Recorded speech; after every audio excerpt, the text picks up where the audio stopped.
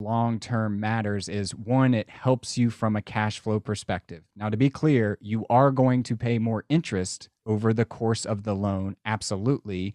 But to go a little anti Dave Ramsey here, it bumps your cash flow up, and then that cash can go be leveraged into other assets to continue allowing you to grow your real estate portfolio.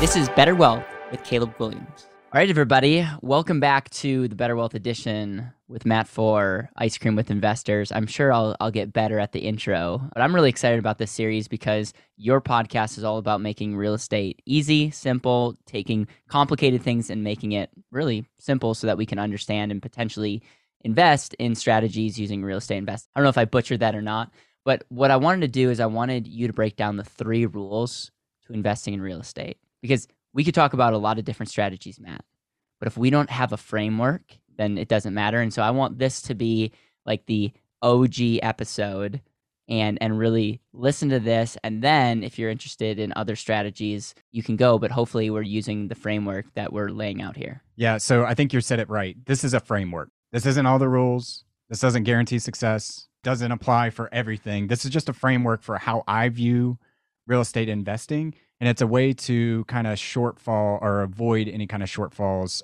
that you may come from getting into speculation and things like that. So I wish I could take credit for these 3 rules. These are Joe Fairless rules that he came up with, and he's big time in the space and really does a good job of education and things like that. The first rule, though, is buy for cash flow. And so we chatted about this before, but really, if you're investing in something because you think it's going to appreciate, that is nothing more than gambling, in my opinion. And if you're going to do that and bet just for appreciation, I think there are other avenues where you can maybe get a better return, aka Dogecoin, right? It's up 2,400% in 2021. Like, that is much better bet on appreciation than real estate is going to be. However, what Dogecoin, gold, Bitcoin, any kind of small startup that doesn't produce a profit yet doesn't offer is cash flow.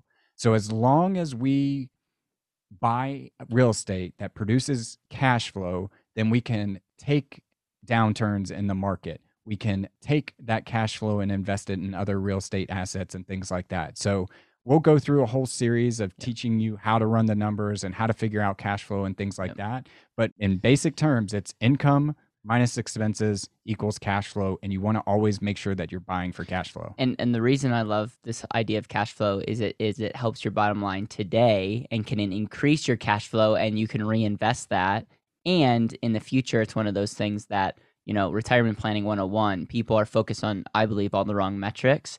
You should be focused on whatever you're doing. All your efforts should translate into a future cash flow stream. And I could not agree more. A lot of people get focused on the shiny objects in real estate, but at the end of the day, what you're saying is rule number 1 is buy for cash flow. And if you stay true to that, you're going to make less mistakes. That's right. And if you do make a mistake, you have a buffer to kind of protect yourself. I have this theory also out there that everything living needs to be in motion or it starts to decay or die. And a simple way to think about this is like a river. If I think about a river, I think spring water, fresh, cold, things are living in it, fishes, all that kind of stuff, versus a pond. When I think about a pond, I don't want to swim in a pond. I think algae, I think dead things and all that kind of stuff. Your money is the same way. So if you're just building a nest egg or you're betting on something just growing from an appreciation standpoint, then it'll get chipped away by inflation. There's other risks to it and things like that. So really, again, just in short, if you're buying real estate, buy for the cash flow and let the appreciation be the upside bonus. All right. Rule number 2. So rule number 2 is secure long-term, low leverage finance. So first, I'll start with the back half of that statement, which is low leverage finance. I typically think about low leverage anywhere between 70 and 80%.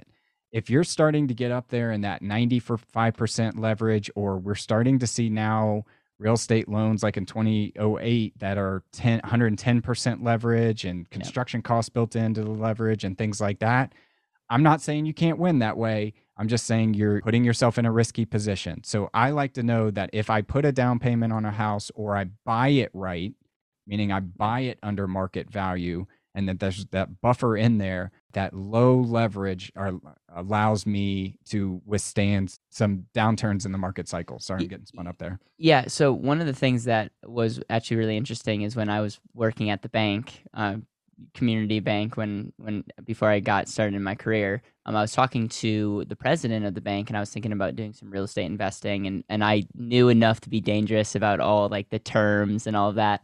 And the guy said something really wise to me. He said, "Caleb, I always run deals, and if it doesn't make sense for like a 15 term." Like I wanted a 20-year term, but he's like, run it at 15. If it doesn't work at 15, then just know that a lot of things need to happen well, and a lot of areas could go wrong if you're trying to like make a deal happen just because you're trying to fit it into the term. I think majority of people that are into real estate and do it well understand the power of leverage. I think even, and we've talked about this, like even Dave Ramsey, who's like anti-leverage, he did something as relates to terms that hurt him in the long run. And so we just have to be like, I think we have to understand that. And so when you use leverage, make sure that you can use it wisely. And I think the second part of that is understanding the terms. And if if all the terms and leverage has to be like perfect for this deal to work, that might be telling you that the deal's not as valuable as you think it is. Yeah, and the front after that statement is long term. So long term in the residential space is 30 years. If you can extend it further, that would be great. In the commercial space, like you were saying, it's usually around 20 years. I typically run my properties through just a 15-year just to see what that would look like as well. Good. But the reason why long term matters is, one, it helps you from a cash flow perspective. Now, to be clear, you are going to pay more interest over the course of the loan, absolutely. But to go a little anti Dave Ramsey here, it bumps your cash flow up, and then that cash can go be leveraged into other assets to continue allowing you to grow your real estate portfolio. Can I just share something that gives us perspective? So the same bank that I got the other wisdom, the owner of the bank pretty much said, Caleb, the best tool for building wealth is a 30-year mortgage.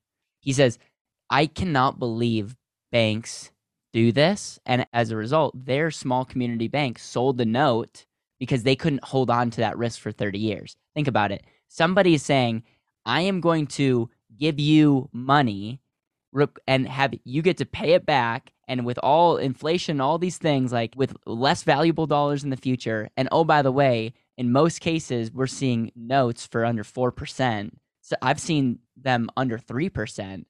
You think about that, that's insane. That's super valuable because people can then go and create value, and home prices have in the past increased more than even the percent that for the mortgage. So it's really interesting, and it's I think it's really valuable if you can understand not only leverage but terms. Yep, absolutely.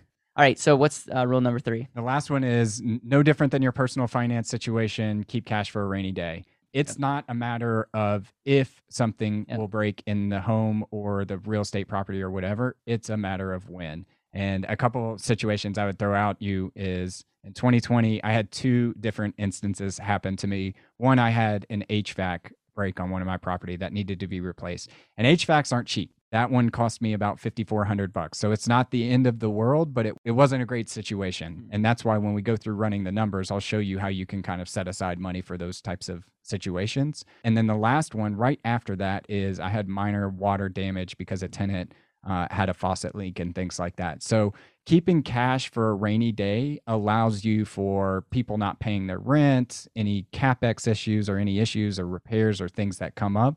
And it's just a general rule of thumb, just like in your personal finance, to have a short-term buffer of cash to weather you through some of those difficult times. It's interesting because in business, I have the same advice. It's like, yes, how much value does having money sitting liquid that might not be earning you great rate of return? Like that part of investors / entrepreneurs, like kind of inside, they're like, I don't like that. But at the end of the day, what I would say is because of that, you can then do business the right way. And then you're not set behind, or you're not having to do a fire sale because something unexpected happened and now you have no money to cover that. Yeah. So it's one of those things, it's wisdom, and it's that foundation that will help you build a consistent wealth.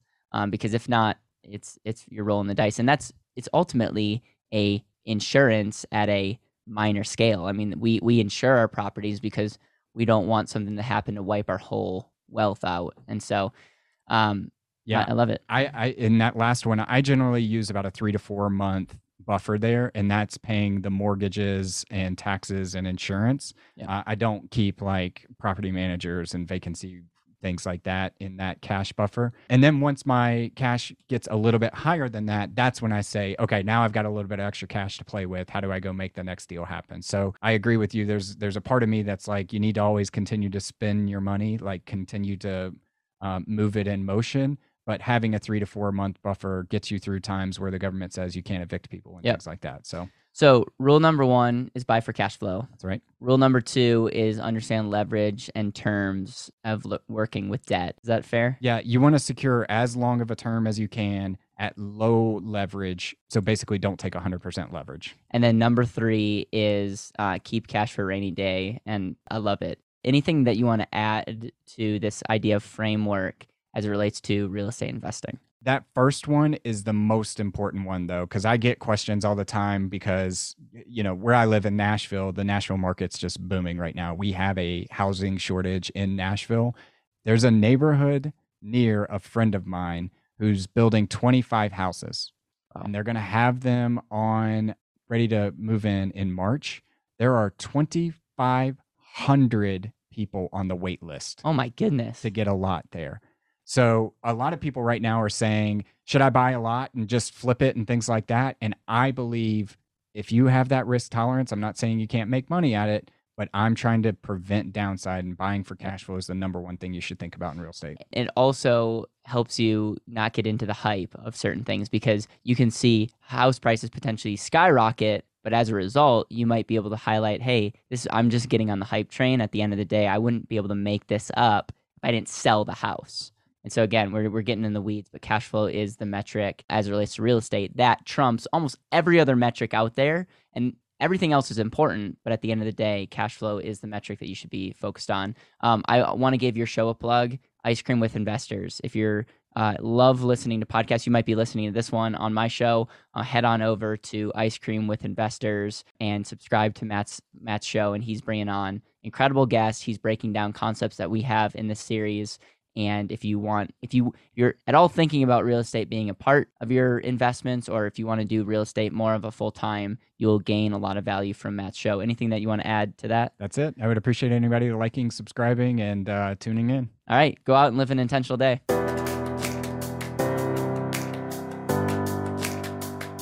Thank you so much for listening to the Better Wealth Podcast. It would mean the world to me if you could hit subscribe, leave a review, and share this with the people that you know and love.